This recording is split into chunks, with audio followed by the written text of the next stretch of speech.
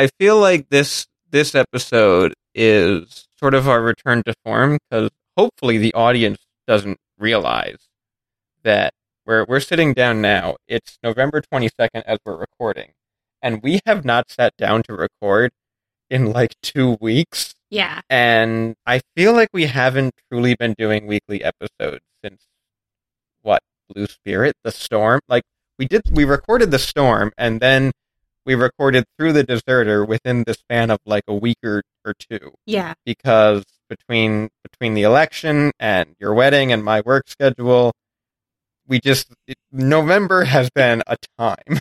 It has just been its own little black hole. But I feel like this one, we're sitting down, we're getting back into our regular groove of watching an episode a week. We say that, but we usually record on Thursdays, and Thursdays Thanksgiving. No, Kelly, we're gonna fix this. We're getting back on track. That's why this is the episode where we're wrenching it in. Gotcha. So this episode is the last episode of the really messy time. Yes. I can screw my head back on and focus instead of worrying about, is it going to snow while I'm out on the deck with, 9 people trying to finally tie the knot with someone who I've been with for 9 years and water, earth, fire, air. Long ago, the 4 nations lived together in harmony. Then, everything changed when the Fire Nation attacked. Only the Avatar, master of all 4 elements, could stop them. But when the world needed him most, he vanished. 100 years passed and my brother and I discovered the new Avatar, an airbender named Aang. And although his airbending skills are great, he has a lot to learn before he's ready to save anyone. But I believe Aang can save the world.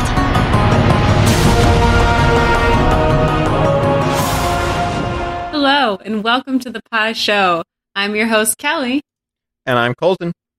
And today we are discussing Book 1, Chapter 17, The Northern Air Temple. This episode, on their continuing journey north, Aang and the others hear rumors about a surviving band of airbenders requiring a visit to the Northern Air Temple. That's an interesting framing. How so? Do you think they would have gone to the Northern Air Temple had they not heard the story?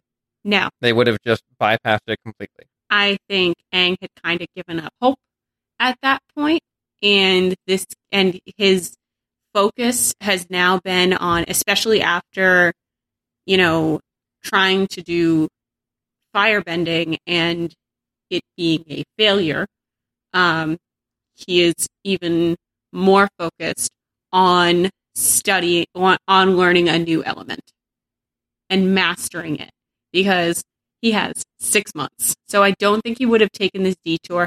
I feel like they haven't taken as many detours for a while. These kind of detours have just happened to them so far. I can see that. We haven't gone off the path to go swim with the koi fish. Yeah, the elephant koi. Yeah. Okay, I like that. I like that idea that they only went because of it. I just until you read the summary just now, I didn't really process that. I watched the episode. I know the story was the impetus for them going, but I don't think I realized that. Oh yeah, they wouldn't have gone but for the story. Yeah, and I feel especially with the past few events for Aang, for him it felt like he was almost going to lose Sokka and Katara with Bato, his interactions with Zuko and Blue Spirit, and what he deems a failure at learning an element, and even, a rejection of an element because it can hurt people. He wants something that he can have a win at, because he really hasn't had those lately. And I feel like he can feel the ticking clock a bit more.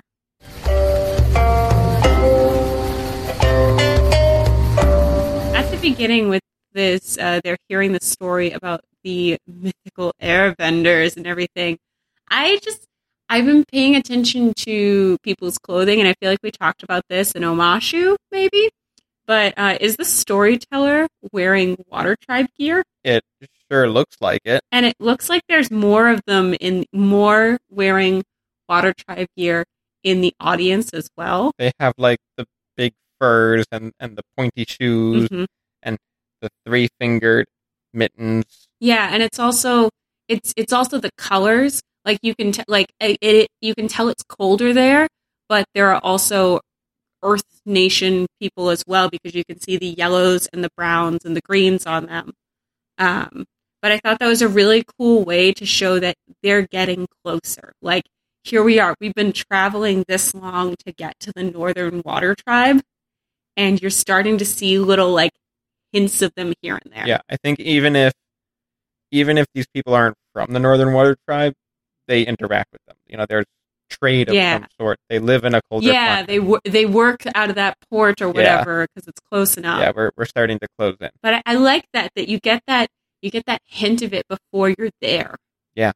Did you notice I think they are probably Earth Kingdom though, because their money was Earth Kingdom. The Earth Kingdom is also a very rich nation in the world of Avatar too, so that is kind of a default currency for a lot of trade. I've been reading too much Kyoshi lately.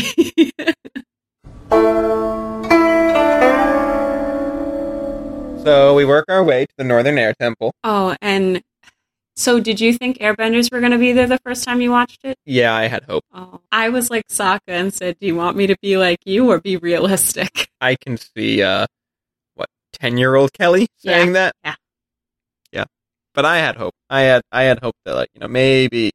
I really love the way that Aang can tell the difference between gliding and flying. From really far away. And how there's a spirit to it. And that he can see that from far away. And it makes me wish that we saw a few more scenes of airbenders with their gliders. Like true airbenders with their gliders. And we see how Aang treats his glider and how he behaves with it. But what is kind of that missing link that he doesn't see when they approach the Northern Air Temple? I mean, I kind of like that we don't get more because I don't know about you, but I recognize that Aang can see the difference and it's very apparent to him, and I understand why he grew up in this world. I did not grow up in that world. I can't see the difference. I like that. I like that you put it that way because once you said that, I was like, you know what? That actually does. It works because it's like, aren't they showing a love for what you do, Aang? Aren't they, and that's kind of, I think, what we ask in this episode in a way are, how do we honor the airbenders? Yeah, and I think it's interesting that you bring up, he does initially reject the gliders and, their technology-based version of flying.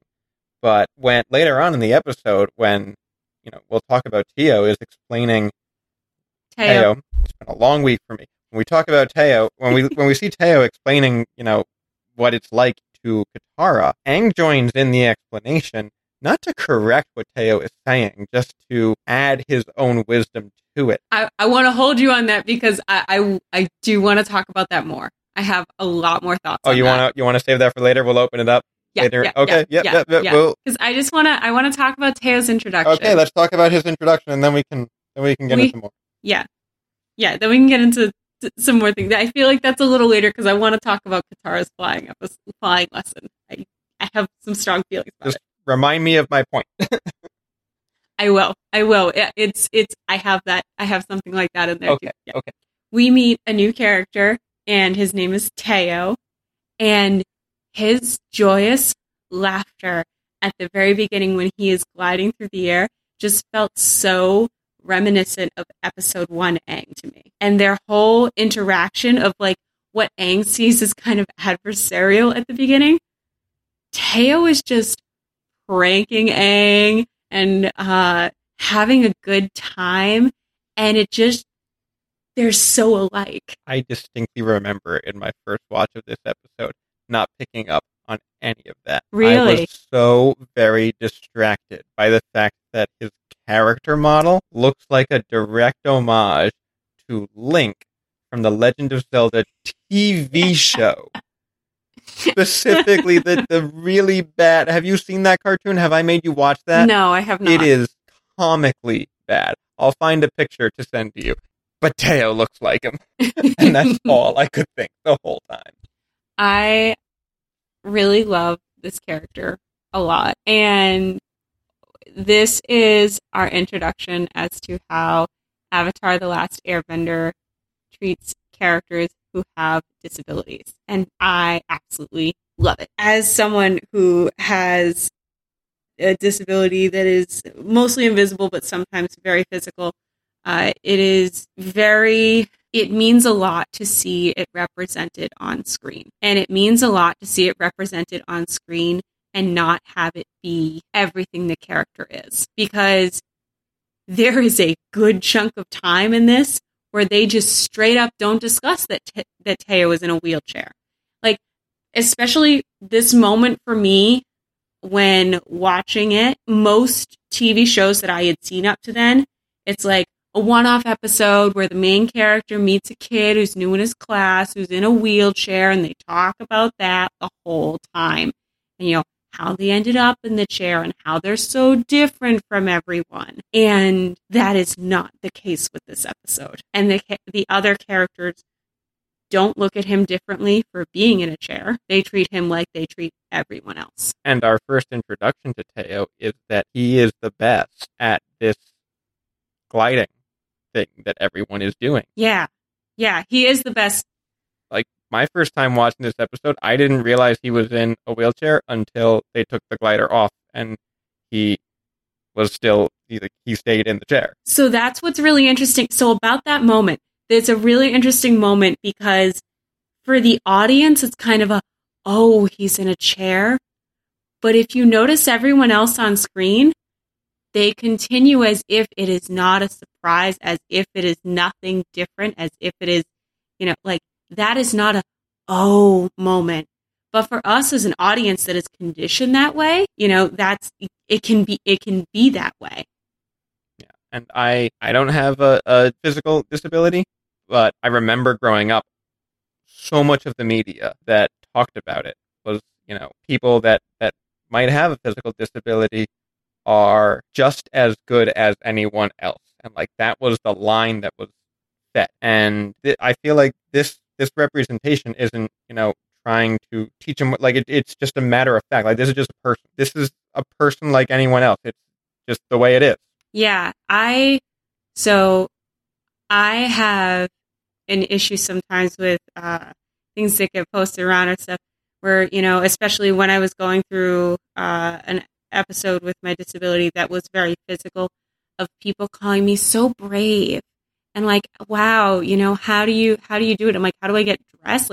People were saying I was brave for getting dressed in the morning, brave for brushing my teeth. And I'm like, I just learned to do it. You just do it like anybody else. You wouldn't want someone coming up to you after you brush your teeth and going, oh, good job. You did it. Oh, and giving you that. It feels so, it feels bad. You don't like it. It just makes you angry sometimes.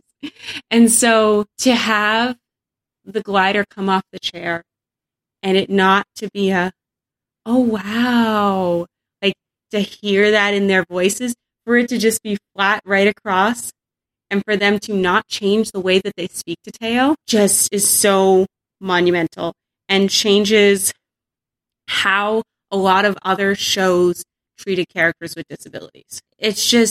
It was just really refreshing to have it not be mentioned, have it not be the focus of this episode, that Teo is in a wheelchair. But he can still, he is a character in his own way. And pretty cool character at that, too. Yes.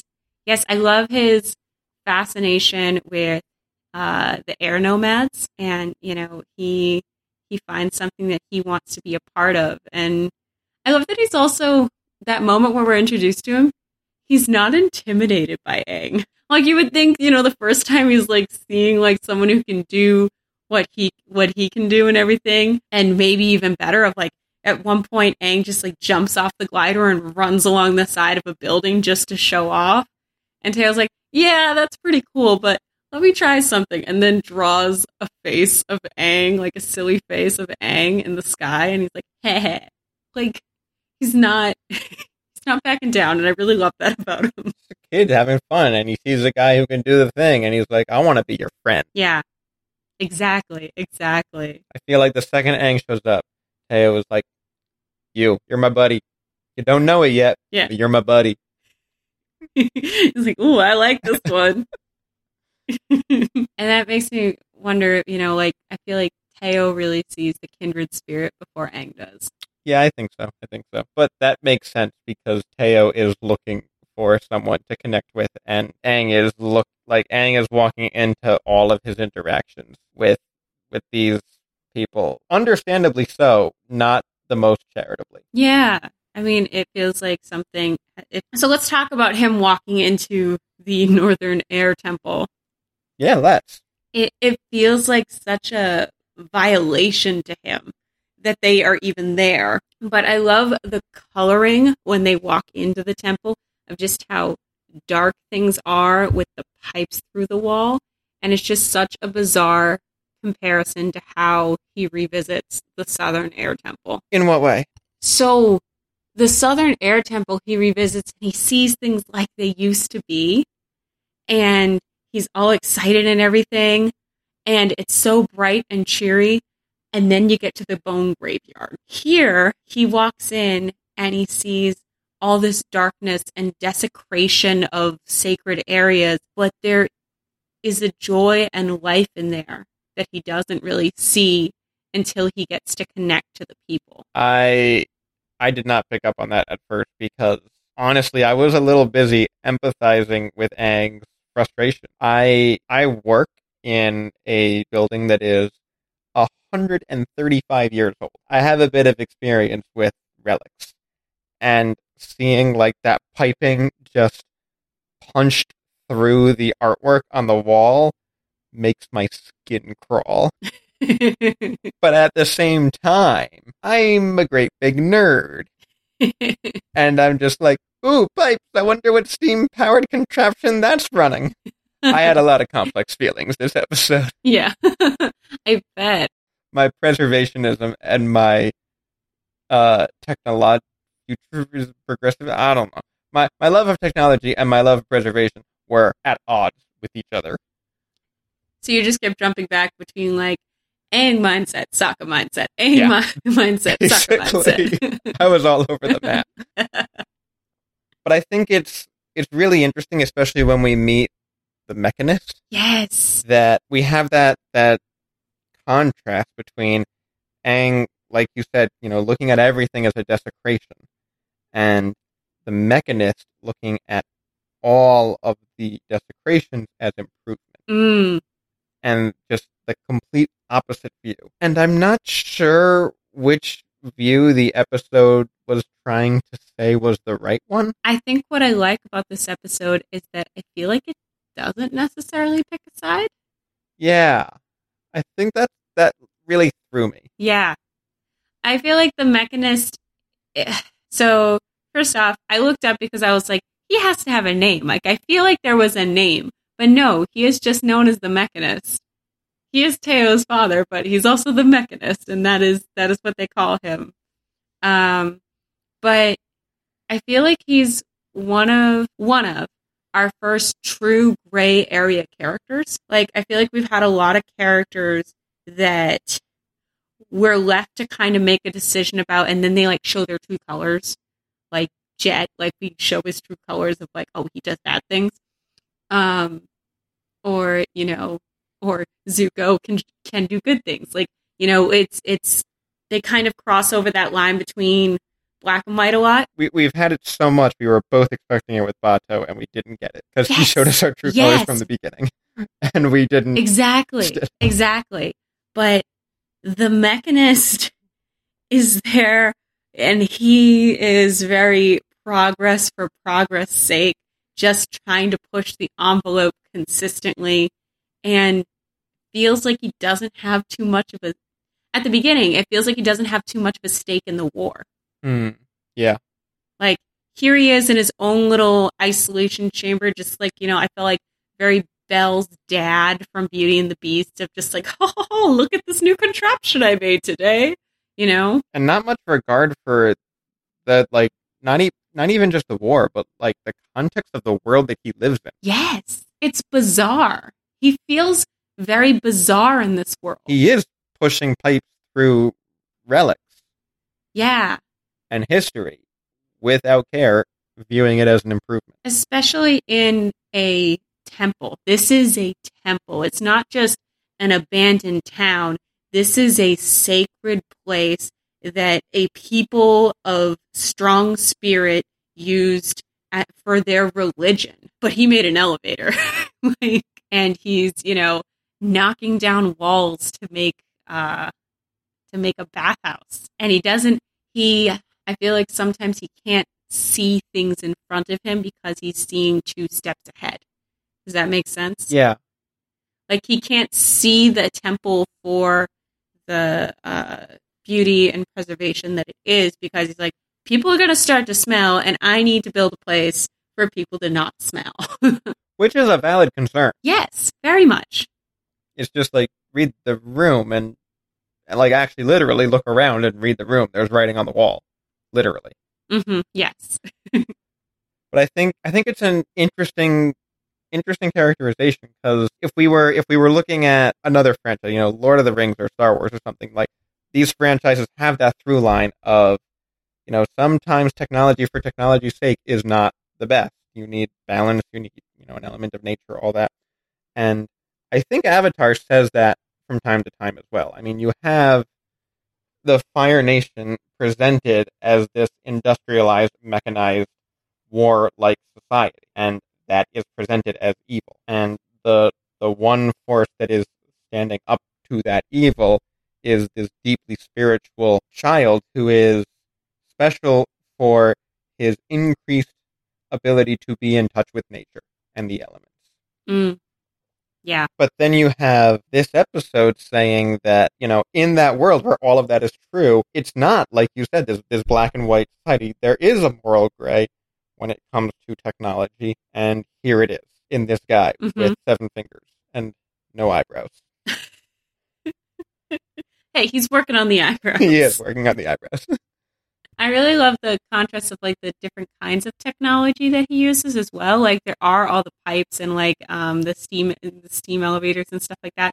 But the simple glider is technology that the rest of that society did not have prior to him using it. Like that was something that, airbenders used gliders because they could fly. But what if we were to take the glider and use it ourselves? What could we do? Do you think that's how it started? Do you think he fully created the glider like of his own inspiration? Or do you think maybe one of the air nomads left a glider lying around the temple and he found it and adapted it? I think definitely the temple inspired him to use the gliders and see how they work. He's very much the kind of guy who wants to take things apart to see how you can put it back together. And I think it definitely inspired him because, like you said, there is all that writing on the wall and there are all those things. And even when you're up that high, you can see things such as hawks and other birds and how they're flying. I think it's a natural progression for him to want to take that next step. Well, I think that's interesting because in a way then the existence of the gliders is a preservation of airbender culture. And that's what Teo and Aang try to figure out themselves when they are discussing the gliders and discussing their presence in the Northern Air Temple and even Katara's flying lesson. Yeah. So I really love how Teo can see where his father is going with all the progress and everything, but seeing as he grew up in this Northern Air Temple and has been exploring it for his lifetime, he has found his own reverence for the people who used to be there. And so I think one of the moments that really stands out to me is when Teo is showing Aang the door to the Air Temple, and saying, I want you to know that there is a piece of you still here, that this is a locked door, like that it hasn't been opened, and that, your culture is alive somewhere. And I think what makes a difference for me in that moment also is Teo being understanding when Aang says that he does not feel comfortable opening that to him. Teo's like, can I see inside? And Aang says, no, I don't. I like that that's kept away, and I think I want to keep this to myself. And Teo just says, okay. And it was just such a cool lesson in boundaries, because you would expect a kid like Teo to be like really pushy because he spent his whole life wondering what's behind that door. But instead, he saw the hurt that Aang was going through, and he was respectful of that pain. His empathy outweighed his curiosity. And I think that's a major difference between him and his father. That little bit of extra airbender in him. Yes. He has that touch of spirit. And I feel like the Mechanist, his curiosity outweighs his, sympathy and empathy as to what his devices can do and will do. Like he doesn't read the room when Aang is upset about him knocking through a wall.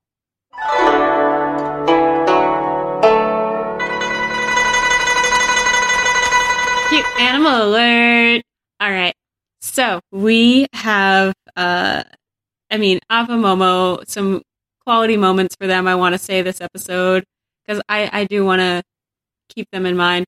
Appa goes on the offensive in the battle at the end, which is, again, we saw that when Appa fought Nyla earlier, and that was one of the first times we saw that. So I just think it's important to point out those moments where Appa decides, nah, I'm going to jump into this battle. Appa views tanks as a threat. Yes. What does Appa view as a threat is kind of what I'm starting to look at.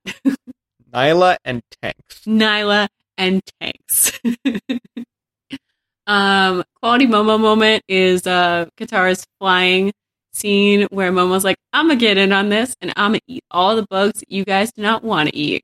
Good Momo moment. And then I love there's a mention about Sky Bison Polo. I'm imagining this game as being identical to Polo, just on a Sky Bison instead of a horse. How big do you think the ball had to be, because Sky Bison are so the huge? Exact same size. It is the exact same game, but you're on a Sky Bison. I would like to see this. I need to look this up at some point, and I need them to elaborate more, because I am ready for it. I am here for it. If I'm wrong, please don't tell me. I like my headcanon as it is. I will keep it that way for you. I also love that in this episode that the creatures are keepers of the temple's origins. And so they point out, we now see two of the remaining Air Nation creatures, which are the hermit crab and the fireflies. And I love how those are incorporated in the episode for the fireflies to show that you can kind of innovate, that they use them as a natural light source when not wanting to light a spark around natural gas. Mm-hmm. That's pretty innovative. And then the hermit crab. It's like kind of a toss away when they pick up the little hermit crab at the beginning, when they're walking around with Teo. But later, Aang uses it as the metaphor for how these refugees, how these people have come to live in the shell of the Air Nation and make it their own home, but also embrace where they have the origins of the temple and how it's a merger of the two. And I thought that was a really beautiful message. Yeah, I really like that as well. I also think it's really interesting that the air nomad thought that hermit crabs were of particular interest, importance, because hermit crab, you can make the argument that hermit crabs are kind of nomadic. They move from home to home and inhabit various places and objects. Yeah. And that is what the refugees did as well. Mm-hmm.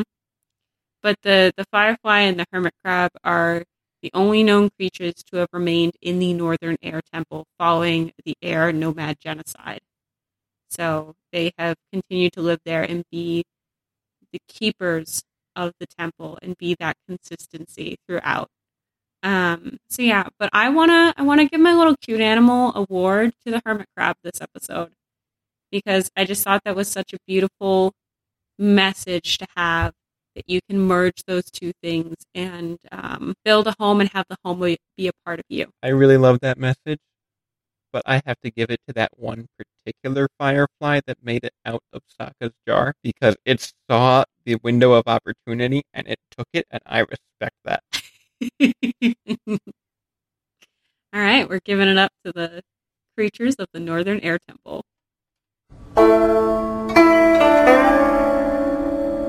Do you want to talk about Katara's flying lesson? I do want to talk about Katara's flying lesson. Let's talk about Katara's flying lesson. Oh my god. Even though she's been on Appa and she's flown, but like she's never like flown solo. This moment between the three of them, I love it so much because I think this is our time to see that if we haven't seen it yet, Teo does understand the airbender way and he gets it. He can't articulate it fully because he has it, almost secondhand scrapped together. But he might not have the words for it, but he understands that, very difficult to teach core lesson and core foundation. That maybe it's not difficult to teach. Maybe it's unteachable. I don't know. Yeah. But he has the spirit of it, as Aang says. And I feel like we've been getting little blips of it here and there to show, but Aang hasn't been able to open his eyes and see it yet because he's been dealing with the process of grief and feeling violated and his pain. That this is a nice, beautiful moment to take a step back and appreciate it. And I think Aang sees it because he sees Katara's interest, and Katara's presence is what helps him to get past that pain. Yes, he's been working through it in his own time, but that's the final push to get over the hump is I'm going to be a little more generous, even if it hurts for Katara. Are you saying that Katara just being there was able to kind of talk him down off the proverbial ledge? That's exactly what I'm saying. As she jumps off a physical ledge. Well, what I'm also saying is that Katara, simply by being there, was able to heal him. I think what's really interesting about this moment as well is that Aang, for someone we saw as like kind of a little possessive of Katara sometimes, that he lets Teo teach this lesson. That Teo's the one running this lesson here. And Aang is just along for the ride. And just, it's kind of interesting that it feels like Aang never thought to share that part of his life with Katara prior to that moment. And seeing her find that appreciation for what it's like to fly, he's like, I think the people here are actually keeping my culture alive, whether they know it or not. That they're able to show people a path that air nomads used to do, that they can give them that freedom of the sky. Yeah. And he hasn't done that. Like he hasn't had the time to. I don't know if he hasn't had the time to. I think he just genuinely hasn't thought to. That's a good point. He's the Avatar and, in possession of wisdom. He's a 12-year-old kid who's going through a lot. I don't think that Katara has pushed him to let her into that part of his life. And I don't think it's malicious, but I think it just hasn't occurred to him to let her into that part of his life. Yeah, I mean, that's all kind of been second nature to him. I mean, prior to the iceberg situation, it was all second nature to him. And he's lived in a world where everyone knew who the airbenders were and everyone kind of like sort of knew an airbender, but they just straight up haven't existed for 100 years, dude. But like, also, they're not going to have that normal idea of an airbender. Yeah, but also on top of that, I think, he has a level of expectation of Katara to let him into that part of her life, her waterbending, because he feels maybe entitled to it as the Avatar. But from his perspective, she's not an airbender. She's not the Avatar. Why would she care about airbending? True. Oh, I hadn't thought about that. And that's not a malicious thought. It's just, it genuinely didn't occur to him that she might be interested.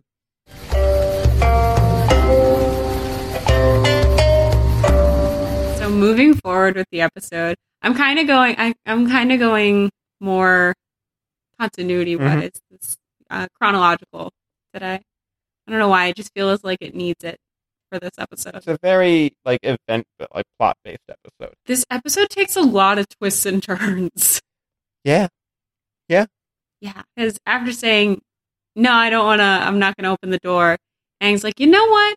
I'm gonna open that door. And we get that door animation again, the one that you super love. That weird CG door animation that's totally out of place. I knew in this episode that it happened again, and I was so excited because I was like, oh, Colton's favorite animation style, this lovely door. It's so bad. It doesn't work. Hey, it was I get why they felt like they should go for it, but it just doesn't work.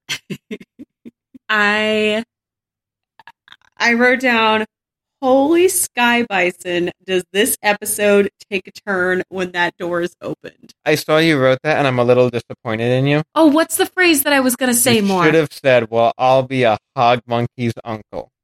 Well, I'll be a hog monkey's...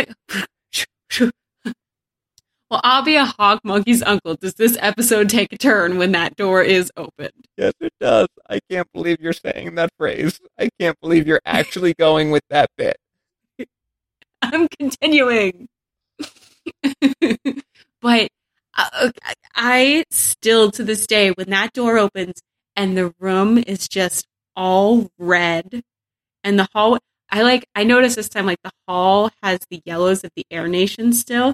And then the drums come in so heavy, and the kids are so small in comparison to the large, sharp weapons that are being held in this room. Oh my God.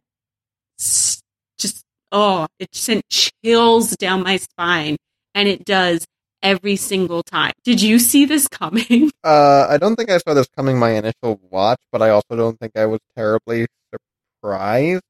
It wasn't a big, oh. It's yeah, this is the twist. If you're going to put a twist, you're going to, oh, shock, the guy's working for the enemy. Well, for me, I thought they were going to focus, the first time I watch it, and even when I'm watching it, I think, okay, the big thing about this episode is that these new people have moved in, and Aang has to come to terms with being part of a dead culture, but also finding a way for that culture to live on. And I think that's a good enough episode on its own. But we're at the end of season 1 here, and we need to up the ante. So we're going to make this guy who's doing all this progress and desecrating this temple also making weapons for the bad guys. Yeah. I do think during my initial watch that I didn't quite get it at first. I don't think I realized oh, this room looks like this because he's making weapons. I think I needed them to actually explicitly say it for it to click. I think I just thought, oh yeah, this is, the untouched room from when the Fire Nation conquered the Air Temple. Yeah. It sent chills down my spine, and it really I feel it really ups the stakes of this episode, because this especially up until this moment, we've been watching Sokka bond with the Mechanist about various things, talking about natural gas and what they should do in the case of a leak, and how do they find leaks, and what they should do with natural gas, and various other items. And so you see Sokka bonding with him and trusting him, and then the doors open and you're like, oh no, that's a bad guy. You should not be trusting him.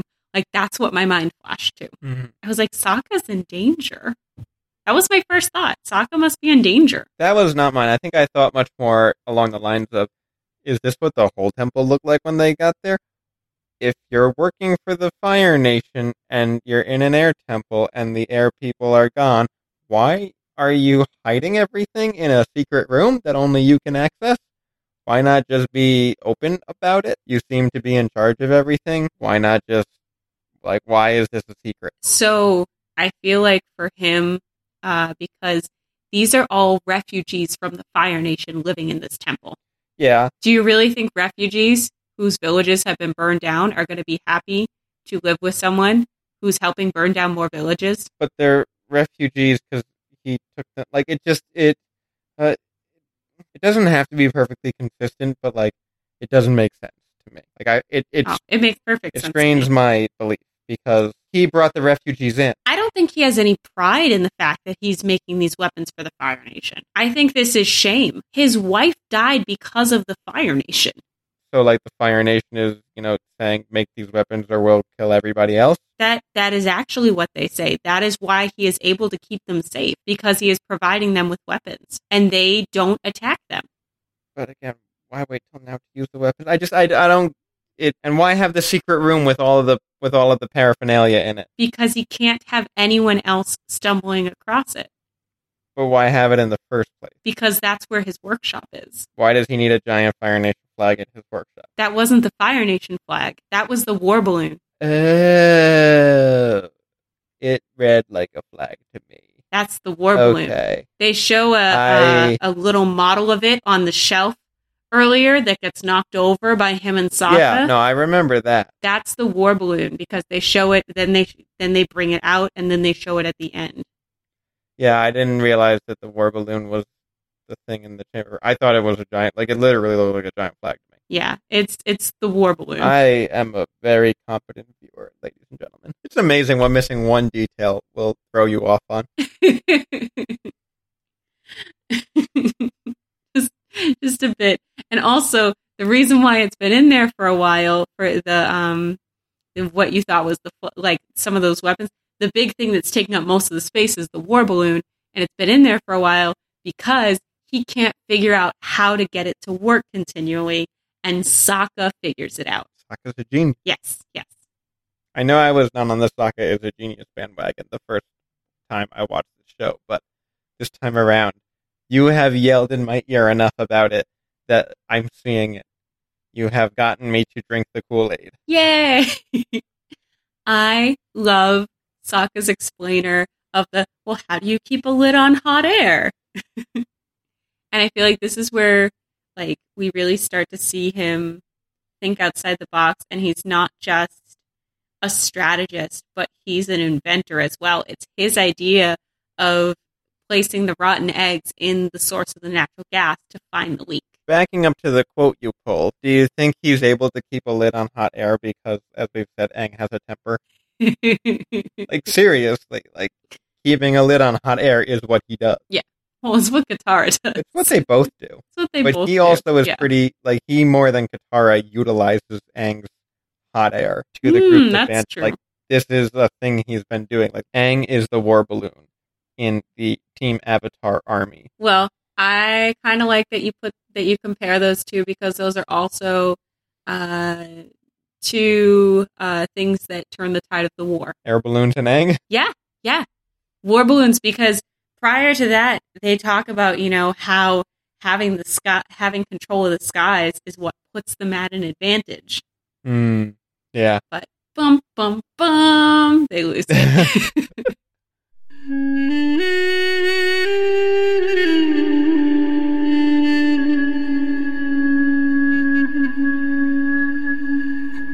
So before we get into the battle at the end, I want to talk about a topic that I think this episode brings up really well.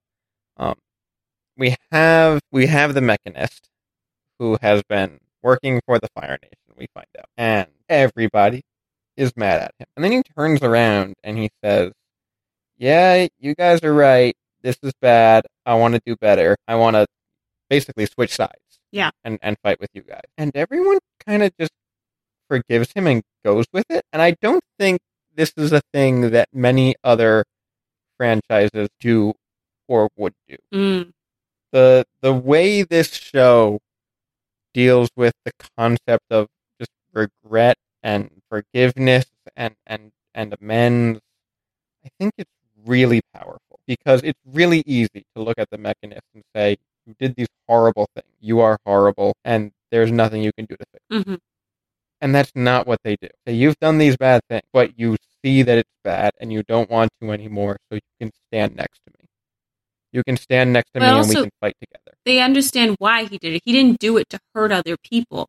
He did it to keep his son safe. He did it to keep everyone in the temple safe, because he says that the Fire Nation came and found them in the early years of their settling in the Northern Air Temple, and they put the heat on them basically, and he offered a service that could keep them all safe.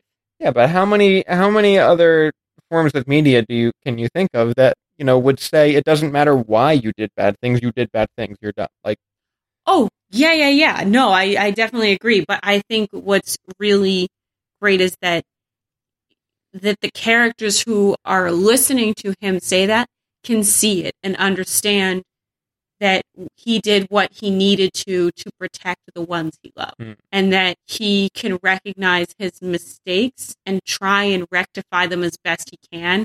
And he does so not just with words, but with actions. Yeah. It really struck me that they give the time and space for that to happen.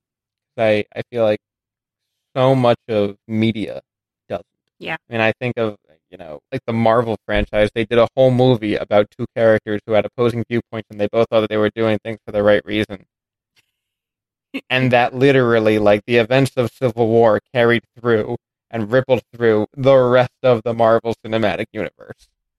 Yep. Because neither character could forgive the other. Yeah. And meanwhile, there's this one episode of Avatar that's like, yeah, no, you don't have to do that. It's cool. Well, I think also the people on the receiving end of his explanation and his request for forgiveness are Teo and Aang. I mean, Sokka and Katara are there too, but it's really his son and the Avatar who he is asking forgiveness from. And those are two people who are kindred spirits and in practicing empathy. And they are the ones who are able to forgive. I feel like you very much could have had the Mechanist's son not forgive him or be angry or run off or something like that. There are so many other characters that you could see doing that. But he has that empathy and that spirit of the Air Nation in him. And it's that love and compassion and the ability to see the best in others that says, you can turn this around. You can turn this around right now if you take a stand with us, if you show us how we can fight this. You're the one who's best equipped for it.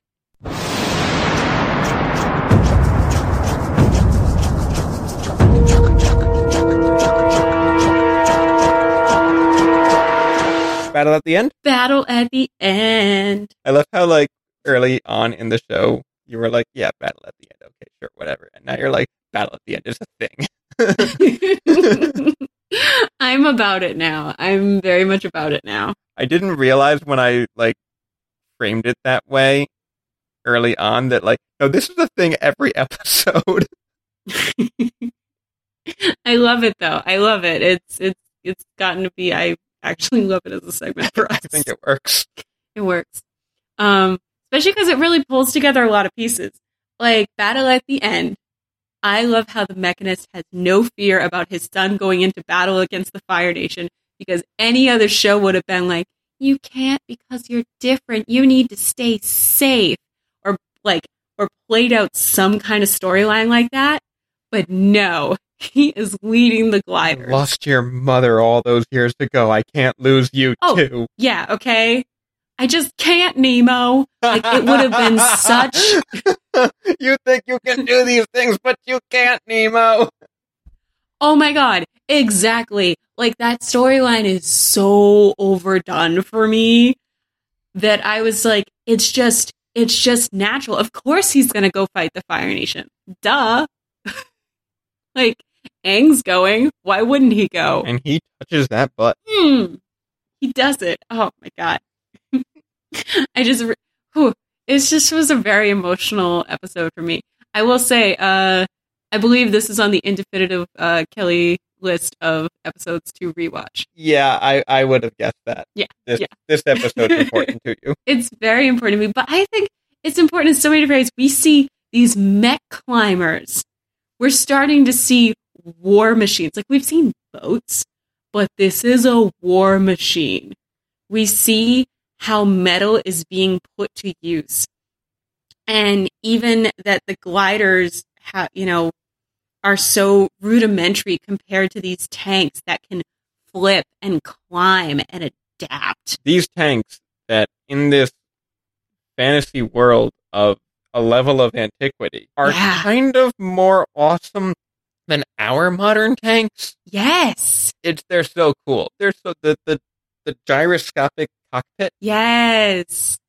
And that they use water to do balancing in the tanks to be able to it really showed that I feel like the Mechanist and Boomy would, like, if they put their minds together. Okay.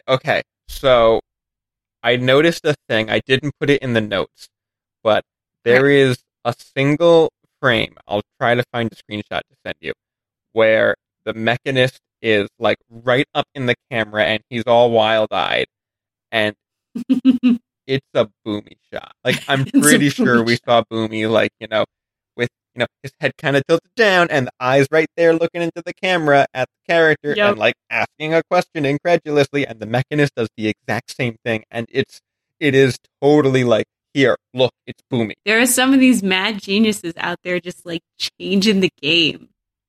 I am so glad that you highlighted the mad genius through line, because it runs so much deeper than I realized. Yeah. They are everywhere. I mean, these mech climbers. Okay, I kind of wish that, I know the Mechanist is like, oh yeah, and there's water in the tanks to balance them out and stuff like that. I feel like he should have gone through like a little bit of a description to the gang about like what they could potentially be facing, because he built all these things. You know what I mean? I feel, instead of like, oh yeah, I built those too. But then again, I think that also might just be the way his mind works, of like, he's just constantly thinking up new things, that like things can get a little lost in there. The details can get a little fuzzy. So but I mean, Boomy was the same way. So we're kind of setting up that eccentric. Yeah, it's very, oh, I'm sure I told you that. I didn't tell you that. Oops. Yeah, exactly. Do you remember when we were talking about how, like, remember when Katara couldn't even do a water whip? Oh, yeah. How quickly she learned water bending. Now she's straight up taking out tanks. Yeah, and I really expected an initial watch, and then again this time around, like, Teo mentions water inside the tanks, and she's like, water? And she jumps right to the ground, and she starts water bending, and like, okay, you're going to take this tank out from the inside out by bending the water inside it. But that's not what she does. She's just like, hey, giant ice hands coming out of the ground, flipping the tanks and crushing them and flipping them and sending them flying. And why not just bend the water inside? Yeah, no, I agree. That's what I kind of assumed that she was going to do. But the way they built it up, you expect, and then she's just like, she just stomps them. And it's like, why did you need Teo to point out that there's water inside before you went? Like, you could have just done this. And then Aang drops an avalanche on the tank. So cool. Oh my god. Katara and Aang working together on the front. Yes. Ooh. Fighting side by side. We're starting to see what a force to be reckoned the two of them can be together. And the way they're each fighting like separate groups of tanks, but they're doing so as a cohesive unit. And they have each other's backs, but they're not worried about the other one. Yeah, it's very similar to Aang and the Blue Spirit breaking out. It's that same deep connection, unspoken bond. Yes. And they've been practicing together. Like, essentially, like we've seen them practicing. She's his waterbending master, so they know what each other is capable of. And they're each other's best friend. Mm-hmm. Oh, and then we get the first appearance of the war balloon in action because of Sokka's mechanism to put a lid on hot air. Dropping bombs. Yeah. Okay, Sokka throws a furnace into a huge crevice of natural gas with no hesitation, like no flinching, like whatever it takes to win. Yeah, that should have taken down the mountain. He just and no hesitation, but also doesn't think as to how I'm going to be rescued. He knows he'll be saved. And I feel like Sokka also was like, if this is how I go, this is how I go. Like, Sokka was ready. Yeah, I think he has the warrior mentality of like, this would be a good death. Yeah. Yeah. I love how he takes those big moves, though. Like, we've seen before with his ice dodging. Yeah, when like he just takes control. Yeah. He does not flinch in the face of danger. It just buckles himself right in and goes full steam ahead. It was all a part of his plan. I mean, we had his music. It was his plan. Yep. I feel like this is another moment where we start to see Sokka's big battle plans. Now we've seen him involve like light trickery, and we've seen him involve different kinds of bending, like one kind of bending, then two kinds of bending together. And this is now he's doing modern technology inventions, and he's involving all of those elements together and layering them in ways that people haven't. And he has multi-front tactics going on and like separate battle groups and battalions. He's seeing the whole pie show board.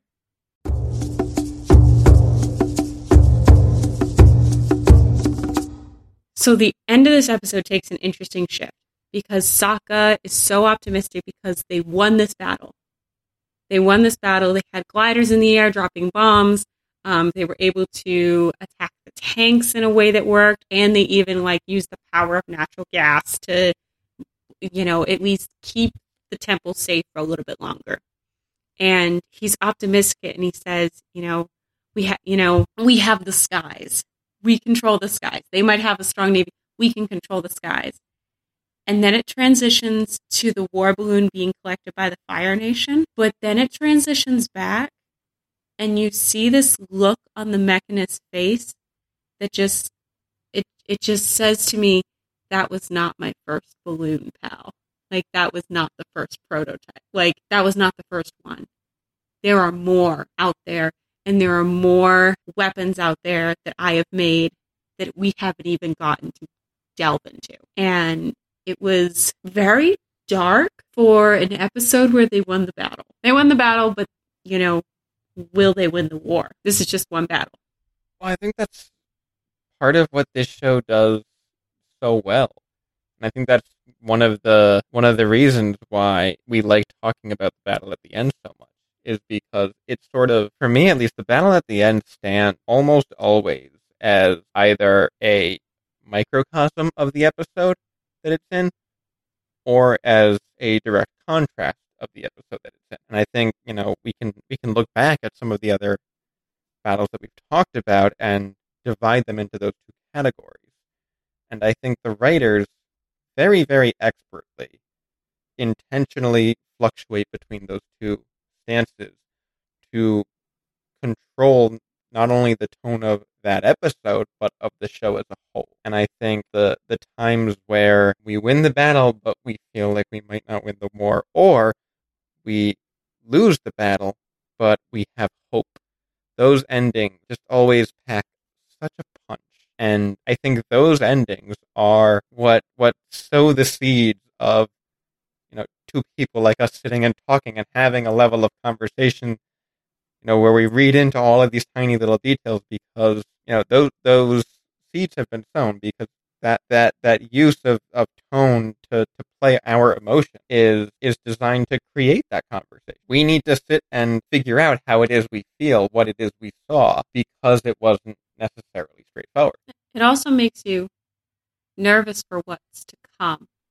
Yeah. I feel like the important thing about this is that it puts that seed of doubt into your head, that because you could easily be like, oh, well, we have the skies now.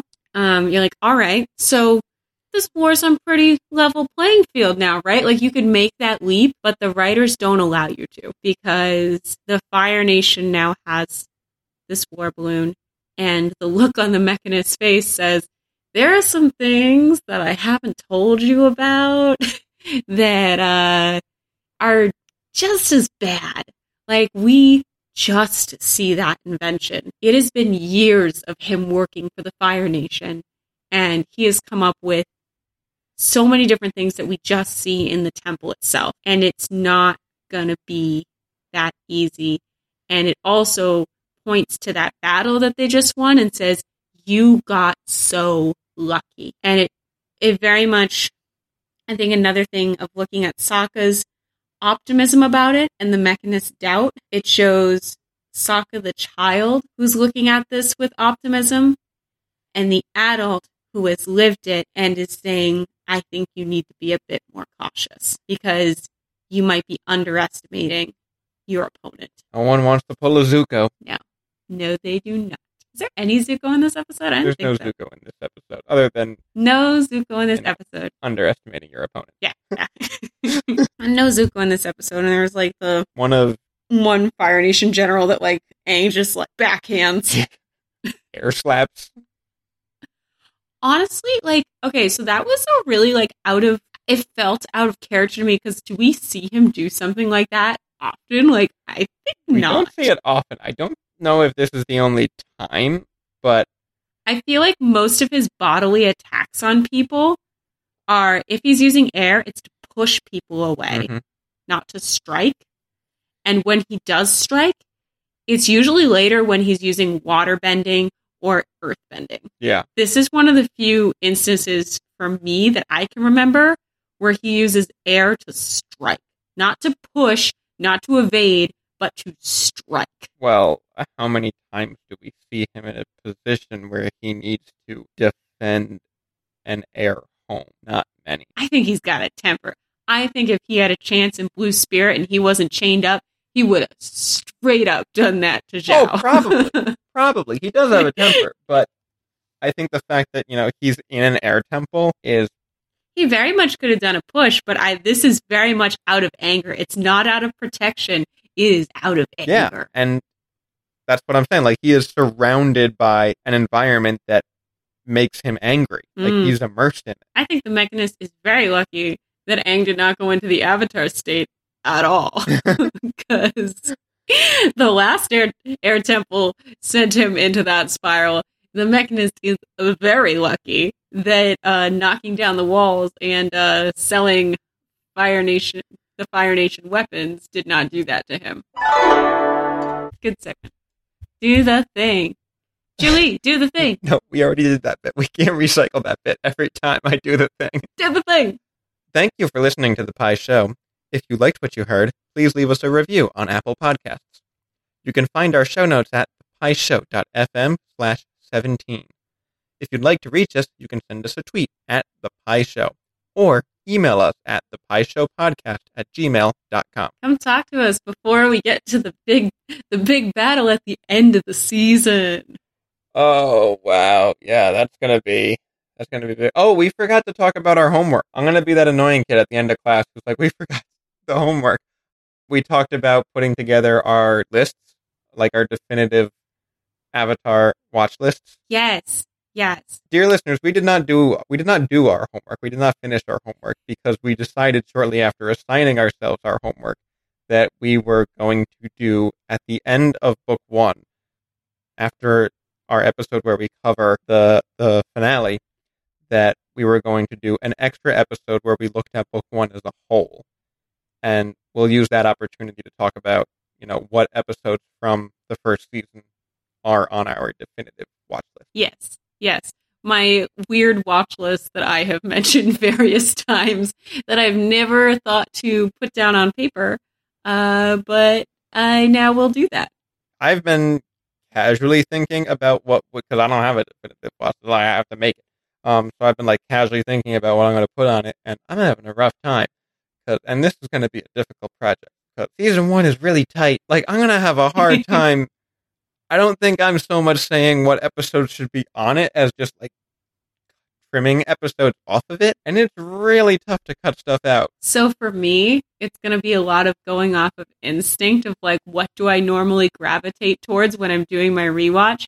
But I know there's at least one more that I'm going to add to that, which is definitely Blue Spirit. So we shall see how it turns out, because I genuinely don't know how many episodes of season 1 I watch when I do a rewatch. I genuinely don't know.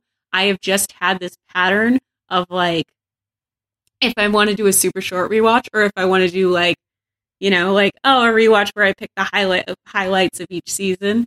So it'll be really interesting to see what my Kelly's instincts pick up.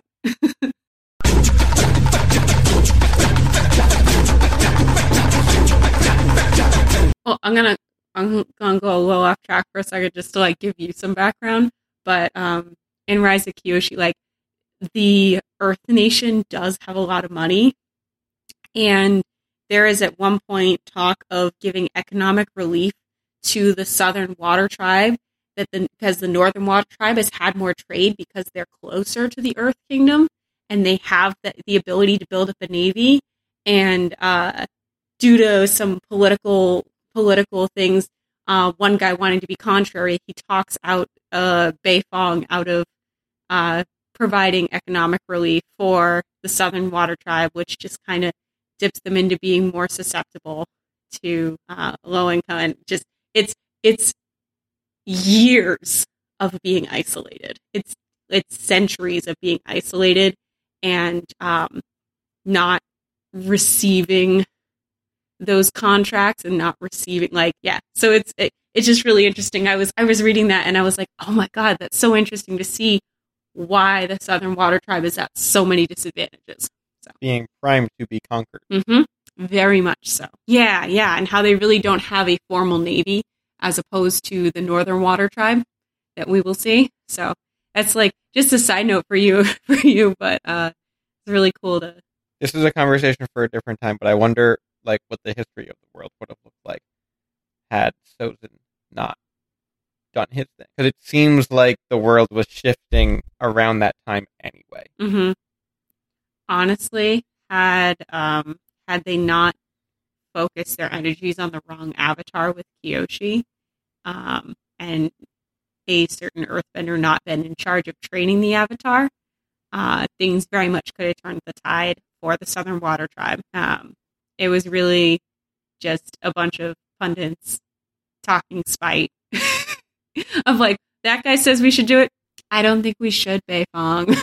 And of course it's the Beifongs. I do have this thought that like the events of Kyoshi's life happen, and for whatever reason, like Roku is able to stop Sozin. Mm-hmm. I genuinely think that like the Dai Li still would have risen as that cancer in the Earth Kingdom. Agreed. And they would have been the ones to take over the world. Agreed. I think they bring this up at another episode, but a lot of the Avatar's job is cleaning up the events of the prior Avatars. Yeah. Of like the person before you and their mistakes, you have to clean those, then make your own mistakes. And that next Avatar in the cycle will help try and clean those up. And I think like Kuvira's empire, to an extent, was a bit of like an inevitability. Not in the sense that it was completely not preventable, but like that is the natural direction that the world was heading in. Well before any of it happened. Mm-hmm. Mm-hmm. Same with the equalist movement. Yeah. And like there are traces of that going back. Yes, exactly. And I think that's what's really interesting when I was reading Kyoshi is that I'm like, some of these things about putting the Southern Water Tribe at disadvantage, and they're like, well, they'd be one of the few left without a formal army. I mean, the Fire Nation has started building theirs, and I was like, oh no. No, not Fire Nation army. Bah, bah, bah. Yeah, that's what I started hearing. I literally saw the opening scene with like the Fire Nation attack, like the door comes down on the boat and all the pointy shoulders, but it was just really cool to like. It's like kind of like a not minor-ish moment, but like, if you're thinking forward, you can see it. If you're not, you're like, why are they spending so much time on just weird politics? Like, but I like that they can build a world that big.